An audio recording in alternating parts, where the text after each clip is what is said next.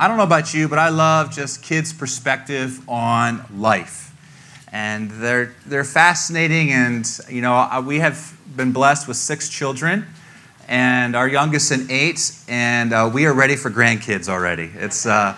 And I can't wait to, what they say is, what I've heard you say is you get to play with them, sugar them up, and then send them home, and that sounds like so much fun. But kids really have a amazing perspective on life. And Jesus loves children. And he talks about children.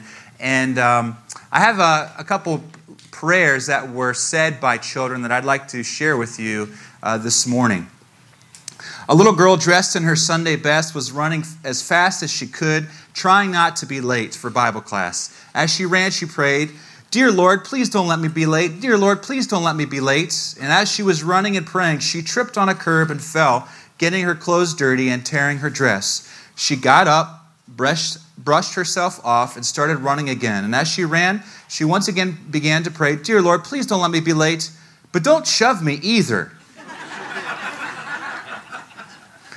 Another little boy prayed this, "Dear God, please take care of my daddy and my mommy and my sister and my brother and my doggy and me.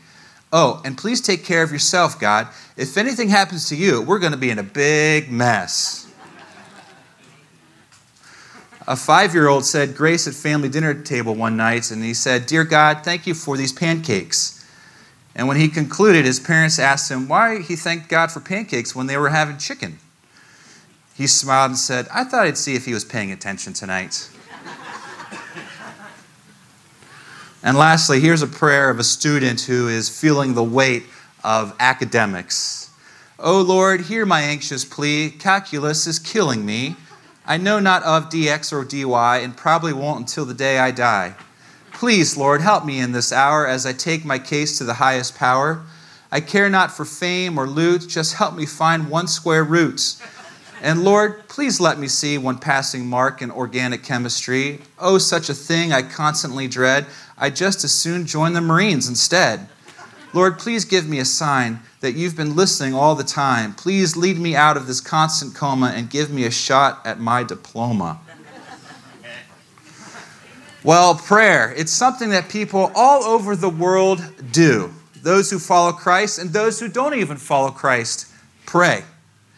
And as you can see from these silly prayers, prayer can be quite misconstrued. Who taught us how to pray, anyways? How do we even know that we are praying the right way? Everybody prays, but who's teaching them how to pray? I'm sure everyone outside here prays. My question for you is, who taught you how to pray? Is there a right way to pray, and is there a wrong way to pray? Have you ever thought about that? And do you know if you are praying the right way? Some of you pray, but you really don't understand it, because let's look at it. Let's face it. Prayer, it really is a mystery. Right? You pray, but you're not really sure how it works. For some of you, it's all about getting God to do what you want Him to do. He's become somewhat of a genie in a bottle. Or maybe some of you have had something happen that deeply hurt you. You prayed desperately for your aunt to get better from her illness, and she continued to get worse and die. You prayed so fervently for something, and God did not answer the way you thought He should. So secretly, in your heart of hearts, you stopped believing that prayer is important. Or maybe it seems that God answers the non-important prayers, like for Lucy's dog to get better, and doesn't answer the important ones, like for your son or daughter to get right with God. Couldn't He transfer a little bit of that energy of getting that puppy better to your son or daughter becoming right with God? I don't get it. And yet some say, well, you just have to have some more faith, right? A while back, when Elizabeth and I were having children, someone gave us a book that said and claimed that if you have enough faith, you can pray a painless childbirth. And you can even determine the gender of your child if you have enough faith. It's crazy, huh? Right? I mean, the problem comes, though, when Jesus said, it doesn't matter how much faith you have. You can have just a little bit of faith the size of a mustard seed, and you can move mountains. So it really isn't about the amount of faith that you have when you pray. So how has your prayer life been lately? Have your prayers become prayers on the run? Prayers that sound like help me, bless me, give me? Have they all become all about me? Prayer is more than getting God to do what we want Him to do. It's more than that. Don't get me wrong, there is a place for asking God for things, but if that is the only little part of prayer, what if there's more? What if there's something way bigger than asking God for things? What if we spent our whole life and missed the point or only experienced a small fraction of prayer? Well, the disciples, good Jewish boys who've been taught how to pray, they'd been praying all their lives, and they saw Jesus praying, and they noticed there was something different about the way that Jesus prayed. They saw Jesus praying, and they thought, this isn't how my rabbi has taught me in the synagogue on how to pray. Jesus, teach us how to pray, they said in Luke chapter 11. And this morning, we're going to be looking at the section that Jesus taught on the Sermon on the Mount on how to pray in Matthew chapter 6, verses 5 through 13. So you can turn with me in your Bibles, whether it's a hard copy or on your phone. And as you do, would you bow with me for a word of prayer? O God, most holy and righteous one, the God of all of eternity, the one who always was and is to be, we gather here in your name. Our desire is to lift up your name. And we come here in need of you. We come in here in need of your glory, to see your glory, to have our eyes and the soul opened up to you, to see you, to hear from you. Because without you, we are lost. Father, I pray that you would speak to us through your word, through the teachings that you gave us while you walked here on this earth. Teach us something new today, Holy Spirit. I pray that you would work in spite of me for your glory. And in your strong name, Jesus, I pray. Amen. So this morning, I want to share with you 3 principles and 3 actions from Jesus' teaching on prayer here in Matthew chapter 6. So you could follow along with me and your Bibles, and I will read starting in verse 5. And when you pray, do not be like the hypocrites, for they love to pray standing in the synagogues and on the street corners to be seen by others.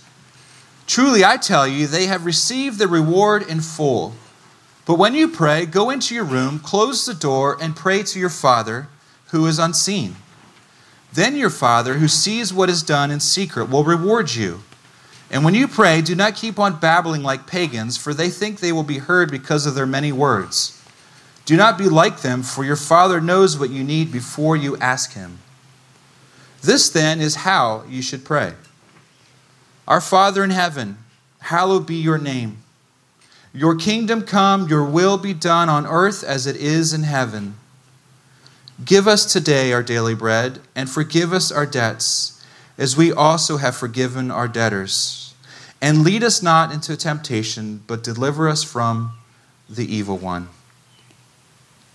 So, 3 principles I'm going to start out with about Jesus that he gives here on prayer, on how to pray. The first one is that there is a time and a place for prayer.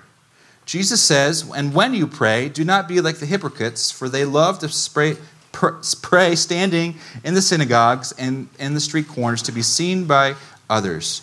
Truly I tell you, they have been received the reward in full. But when you pray, Go into your room, close the door, and pray to your Father who is unseen. Then your Father who sees what is done in secret will reward you. Jesus says, when you pray, not if you pray, he expects us to pray. Jesus emphasizes that it is a sin to pray to be seen and heard by others. Prayer is secret fellowship with God. And although public prayer is certainly authorized in the Bible, however, nobody should pray in public who does not pray in private. For that would be hypocrisy, says Jesus. The word hypocrite literally means actor, stage player, or pretender. And the religious leaders of the day loved to pray in public. But Jesus is saying here that it is not right to pray for the sake of show. Public prayer is not wrong because in Scripture we find it. And we see Jesus praying in public for the blessing of food, and we see him praying in public as he sought God's help in raising Lazarus from the dead. But it is wrong to pray in public if we do not have the habit of praying in private. Observers may think that we are practicing prayer when we are not, and this is hypocrisy. Jesus is not condemning public prayer, but rather the misuse of it. Jesus goes on to say, they will receive the reward in full, meaning you've impressed everybody else that you've been praying out in public here. That's your reward, and that's all you're going to get, is impressing others. But I'm not listening to you. You see, Jesus says, go into your closet or chamber and shut the door. Jesus is saying there is a proper place and a time and an improper place and time. Well, you might ask, well, I thought I could pray anywhere. Yes, you can pray, and you can pray anywhere you want. You could pray on your way to work as you're shaving in the car. You could pray on your way to school, putting on your makeup. You can pray, please don't let me have a quiz as I enter into school. You can pray, please God, don't let mom and dad be waiting up as you come home after curfew. You can pray on the run, yes, but Jesus says, if you really want to know how to pray, then go in your room and shut the door. A specific time and a specific place. Now we often see Jesus going off into the wilderness, and that's what he's beginning to model for us here, is going off to a specific time or place to pray. Maybe it's not in a closet, but maybe it's on your back patio. Maybe it's outside in the woods. Maybe it's on your front porch. Where the place is, as long as it's in solitude between you and God. And if we practice prayer consistently, we will see that prayer will revolutionize our lives. Yes, not just our prayer life, but our lives. You see, it's a lot like a marriage relationship or any special relationship that we may have with someone, right? It takes time, dedicated time. It's about creating dates and communication with your best friend or your spouse.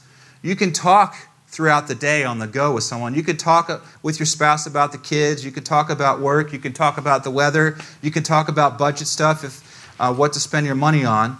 But when you carve out time and sit next to each other, sit face to face to each other, that's when you begin to have real communication with that person. And in the same way, Jesus is teaching us that it's important to be going away, whether it's in the closet, a quiet place, and spending dedicated time with God in prayer. Jesus also says, pray to your unseen Father.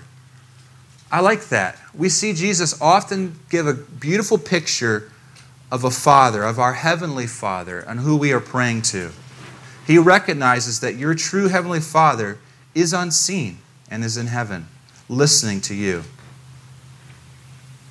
Now, you may say, if I go into my room or I go out on the patio and I shut the door, what am I supposed to do in there? Right? Well, if you're asking the question, what am I supposed to be doing there? You're on the verge of a breakthrough. And I think that it's important to be thinking through what prayer is about, what the purpose of prayer is. Okay?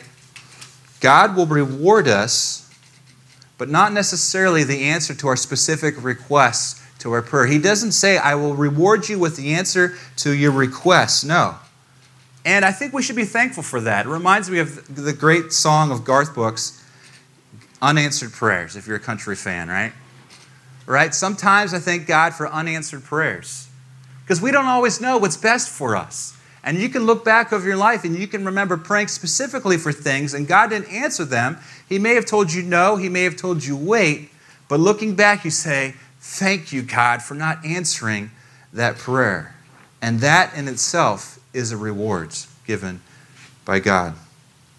Second principle we see here is that there is no value given to long, fancy, meaningless, babbling, repetitious prayers. Verse 7 there. So, Jesus says that when we go into that room, we don't have to have the pressure that we have to come up with some special fancy prayer. So the pressure is off. It's between you and your Heavenly Father who loves you. Now, Jesus is not talking specifically against repetitious prayers because He Himself prayed with repetition, as we see in Matthew chapter 26. But it is the prayers said without sincerity that Jesus is talking about. He's talking against prayers like, now I lay me down to sleep type of prayers. He's talking about prayers like, rub-a-dub-dub, thanks for the grub. These type of babbling prayers without sincerity, Jesus is saying there's no value to those. Jesus condemned prayers that were believed to have more spiritual power if repeated over and over. Prayers like the prophets of Baal prayed at Mount Carmel when Elijah was praying down against the prophets of Baal. Or in Acts when Paul excited the rage of Demetrius, who in turn aroused the mob at Ephesus, and the angry crowd all at once with one voice about the space of 2 hours cried out, "Great is Diana of Ephesians," over and over for 2 hours. And he's talking about this.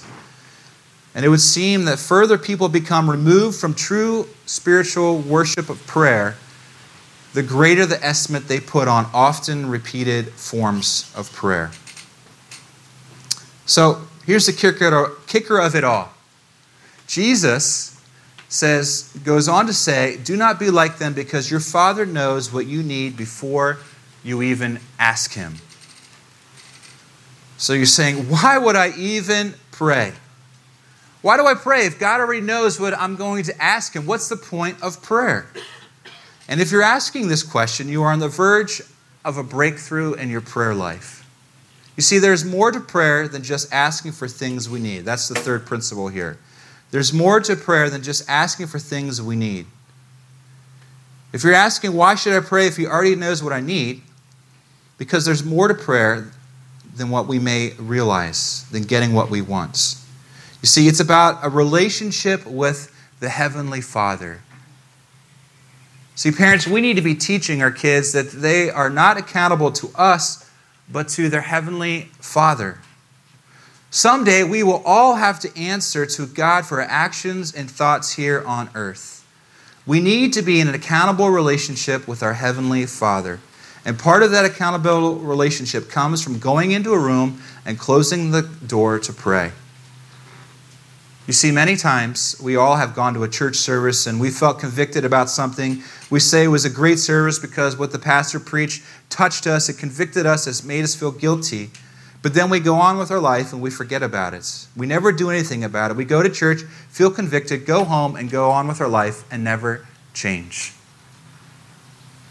Now you say, well, Pastor Andrew, I'm busy. I don't have time to go into a room and do nothing. Well, I'm busy too. In fact, I found myself struggling this week finding time to carve out to sit before the God. And I am a pastor, right? I'm preaching on prayer, and yet I found myself busy with other things than carving out the needed time of being with my Heavenly Father. You see, I've never met an unbusy person, right? If you're going to pray, why not do it the way Jesus taught us to pray? And today you might say, all I know how to do is to ask God for things. Well, start with what you know. But it's about carving a place in your schedule, about carving a place that's specific between you and your Heavenly Father, a private time, a place and time matters. And Jesus says you will be rewarded. This morning I implore you to make time to spend with your Heavenly Father this week. All right, so we're moving on to now 3 actions that Jesus gives us in verse 9. And we see that Jesus gives us a great model for prayer, that this prayer is a model. It's not merely liturgy, but it is something that Jesus says, this then is how you should pray. Meaning, of light of what I've just shared about, the time and place, not fancy words, and that prayer is more than just asking for things we need. Pray like this, Jesus says. And notice as Jesus prays, there is no me or I mentioned in this prayer. It's either your or ours. Nothing is centered solely on oneself. Ian Bounds said this about prayer. He said, prayer honors God and it dishonors self. Prayer honors God and it dishonors self. Prayer is about who God is, what He wants, and how He can be glorified. To believe that God is really like some genie waiting to grant our every desire flies in the face of Scripture's clear teaching about what prayer is about. First off, Jesus says, proclaim His holiness. Verse 9, our Father in heaven, hallowed be your name. We are taught to whom to pray, to God only, and not to saints, and not to angels, not to Mary. We pray to God and God only. And it is to our Father we must call Him so. He is a common Father to all mankind of creation.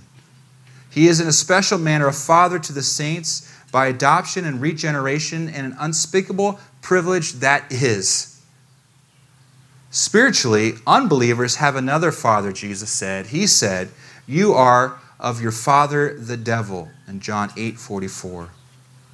So we pray to our Heavenly Father and no one else. What a privilege it is to call the God of the universe our Father. Hallowed be your name. Throughout the centuries, no name have endured more abuse than belonging to our Heavenly Father and His Son, Jesus Christ. No other name has endured more abuse. What unworthy ideas and notions this world has of God. If you test your ideas of God by the teaching of Scriptures, you will see at a glance that we lack even a due sense of the greatness and the mighty and the majesty of who God is. Each of the many Old Testament names and titles of God shows a different facet of His character and His expression in His will.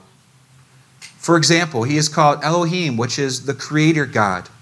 El Elyon, possessor of heaven and earth. Jehovah Jireh, the Lord will provide. Jehovah Nissi, the Lord our banner. Jehovah Rapha, the Lord that healeth. Jehovah Shalom, the Lord our peace. Jehovah Ra'ah, the Lord our shepherd. Jehovah Siddiqenu, the Lord our righteousness. Jehovah Sabaoth, the Lord of hosts. Jehovah Shammah, the Lord is present and near. And Jehovah Makadeshkim, sorry, my Hebrew is very rusty, which means the Lord sanctifies thee. All of these names speak of God's attributes. Thus they tell us not only who He is, but also what He is like. To hallow God's name is to revere, to honor, to glorify, and obey Him as the one and only completely perfect God. And when we do, we remind ourselves of the important difference between us and Him.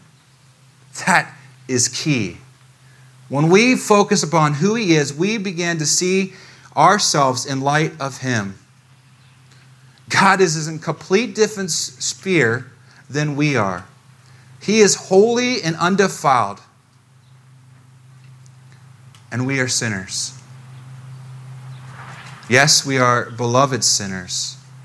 And that love comes through His gift, His gracious gift, the provision of Jesus Christ and His payment for the penalty of our sins. And by this we have the ability and the privilege to approach His throne because of Jesus Christ's shed blood on the cross. The perfect sacrifice, the perfect lamb on our behalf so that we may come to the Father, the Holy One.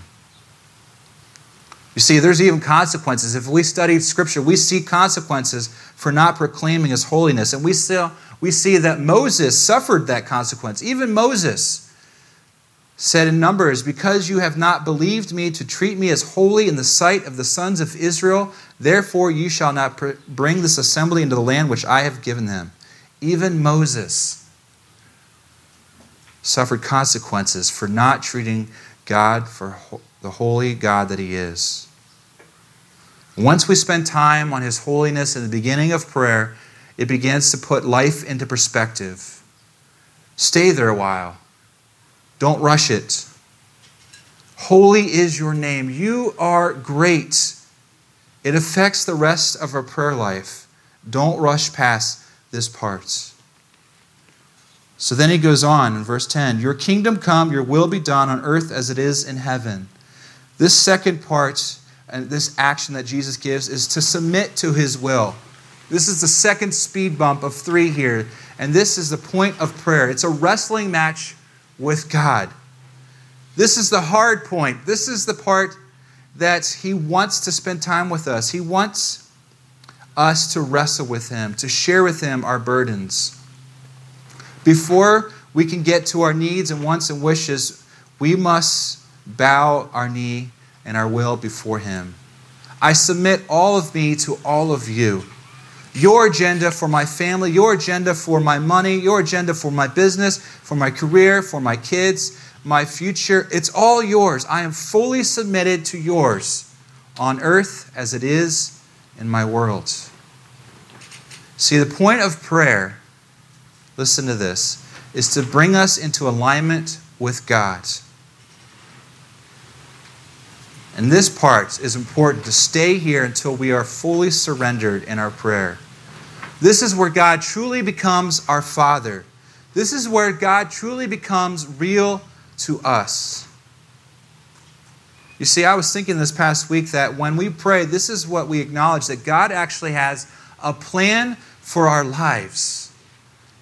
This is acknowledging that God has a will for your life, for my life, and this is an area that we acknowledge that, God, you have a plan for me and I want to follow it. He's not just some God out there that set the world in place and spins it and walked off. No, God is intimately involved in your life today. Oftentimes we pray a prayer the opposite of what Jesus is teaching us. Something like, this is my kingdom come, and I want my will to be done on earth, and who gives a rip about what heaven thinks? Give me everything I can put in my bank account, everything I want and everything I can consume, and lead me not into temptation because I can find it all by myself. Amen. Right? Practically that's how we live sometimes. I don't need God. I can find temptation on my own. I don't need Him. I want everything that I want. And Jesus is teaching us the opposite of how we should be praying and in relationship with God. Recognize who you're praying to. I want your will more than I want my will. I submit everything in my life to you. My bank account, my relationships, my kids, my job, my leisure time, my retirement. It's all yours, God. It's all yours. So how long does it take in this part of prayer, in our prayer life? Well, it depends. It depends on where you're at in your relationship with the Father. Jesus prayed short prayers when He was resurrecting Lazarus, or He also prayed all night long when it was the night before He was to be betrayed and went to the cross. He prayed all night long. He sweated blood because Jesus recognized what the Father's will was for His life. It was a very uncomfortable, sacrificial will to give up His life, to experience complete separation from His Father, who He had never been separated for eternity. So He prayed all night to the point of sweating blood. He stayed there praying till He could submit and say, not my will be done, but your will be done, Father. See, the length of our prayers depends on the conditions of our hearts. You say, I want to say that. I want to say it's all yours, God. I want to submit to you. I want to trust in you for the future, not control things. But I can't. I just don't see how you're going to work it out, God. And God says, I understand that. I understand where you're at. Let's pick up here tomorrow. Same place, same time. You see, prayer is about relationship. God wants you to talk to him about the thing that you're holding from him, that you're protecting, that you say, nope. Not this, God. God wants it all. Because God is the God who's the healer. God wants to reward you. God wants to reveal something new about himself, that he is trustworthy, that he is good, that he is faithful. That relationship, that business deal, you think you can hold that from God? We can't hold anything from God. We can't hide anything from God. And if we think we do, then our view of God is this big. God is gracious. God is patient with us. And I'm so thankful for that. Lastly, acknowledge your dependence upon his provisions in your life. Verses 11 through 13. Give us today our daily bread, and forgive us our debts as we have forgiven our debtors. And lead us not into temptation, but deliver us from the evil one. You see, we need him. We need him to provide in our lives. We are dependent upon him. I know us rich Americans tend to forget that very quickly because we have been blessed with so much. But we actually have everything that we have because he gave it to us. And this is key. He is God and we are not. He is the great gift giver. And we must acknowledge our dependence upon his provisions in our life. We rely on him for our daily bread, our physical needs. Jesus reminds us of the people as he was teaching them. He reminds them of their daily need when they were back in the wilderness and they had that daily bread of manna coming to them. Each day they needed to go out in the morning and collect their daily bread. We also rely on God every day for our physical needs. We are so blessed. And yet at times we worry, right? We worry when the car transmission goes out. We worry when we get a call from the doctor. When a certain business venture dries up or a job ends. We can tend to worry, and we need to pray in a way that we are relying upon him for all of our needs. We also acknowledge our dependence on him for our forgiveness. We receive forgiveness of our sins because of him sending Jesus to die on the cross for our sins. As we are forgiven by him, we also need to remember to forgive others for their sins and for their offenses against us. And this is a supernatural work. Jesus says we need to pray and ask God to help us to forgive others. We have been forgiven so much, so let us forgive others much. This is the gospel. This is the gospel of reconciliation. Because God has forgiven me, I can forgive you. And lastly, we depend on his protection from the enemy. He is greater than Satan and his helpers, and we need him to protect us. We need his Holy Spirit to fill us and give us strength so we can say no to temptations that come our way.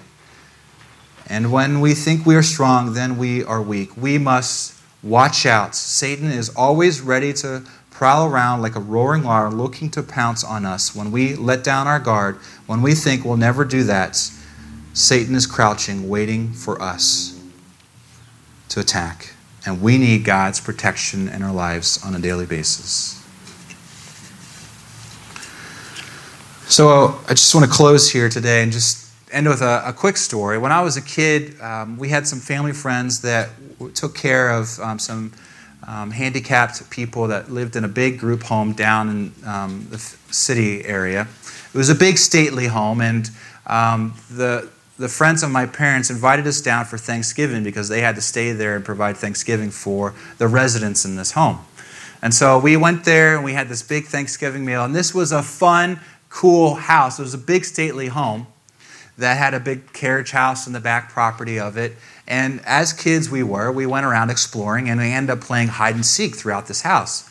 It was a lot of fun. We actually discovered that there was this hidden stairway that was going up in the back end of the house. It was pretty fun. It was a lot of fun.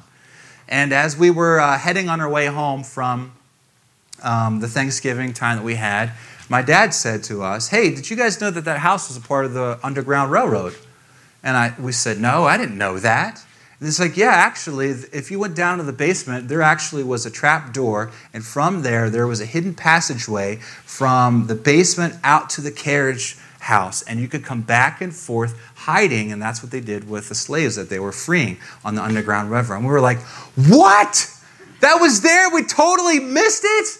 I can't believe it. And that was like such a disappointment. I never got to go back to the house. I don't even know where it was, and I doubt my parents would remember where it was if I asked them again. But there was this whole side of the other house that I had no idea about. And I missed out on it, but it was right there. And today, I want to encourage you not to miss out on all that God has for you in your prayer life. All that Jesus has for you in your prayer life. Don't miss out. Don't just spend your time praying on the run, saying, "Help me, God, help me do this. Please bless me with this." But remember that there is a specific time. Jesus said, go into that closet, shut the door, and spend time with your heavenly Father, and you will be rewarded. Those of you who have practiced this and consistently experience this reward, I think if we went around and asked all of you, what is that reward? They would be different, but yet we would all understand what that reward is when we spend that time alone with our Heavenly Father, coming before Him, acknowledging our needs before Him, acknowledging our will that it needs to submit to His will, and hallowing His name, lifting up His name. So I'm going to ask you right now just to spend a moment in silence before our holy God. So would you bow your heads with me this morning?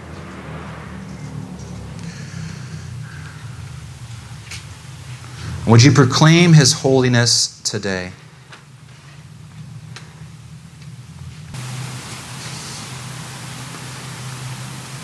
And would you take time to submit to His will? Whatever the Lord is laying upon your heart today that you've been wrestling over, would you be honest with Him? Would you confess it? Maybe there's something you've been holding on to that you just can't let go. Confess it. Admit it. Admit your need to Him today.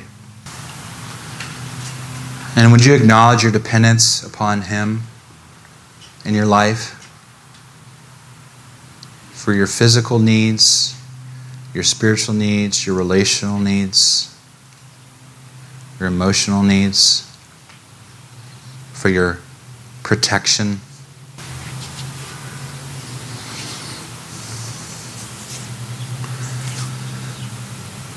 And all God's people said, Amen.